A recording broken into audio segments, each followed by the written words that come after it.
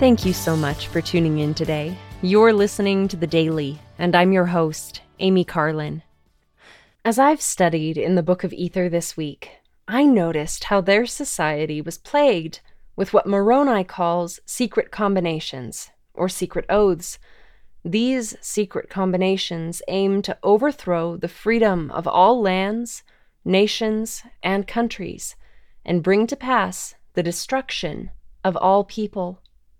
This made me think about the Lord's admonition in Matthew 5, that we swear not at all, but let our communication be yea, yea, nay, nay, for whatsoever is more than these cometh of evil. I have always thought of these words as regarding using clean language, but they seem to have another application when considered through the lens of secret oaths.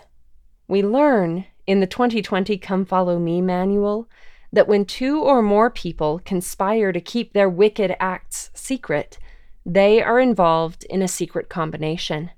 They are often motivated by the desire for power or riches. Moroni explained that the devil is the author of all secret combinations. They are dangerous and most abominable and wicked above all in the sight of God. These secret combinations eventually destroyed not only the Jaredite civilization, but also Moroni's Nephite civilization. Moroni cautioned that we cannot allow that these murderous combinations shall get above us, which are built up to get power and gain. He taught, "The Lord worketh not in secret combinations, neither doth he will that man should shed blood, but in all things hath forbidden it from the beginning of man."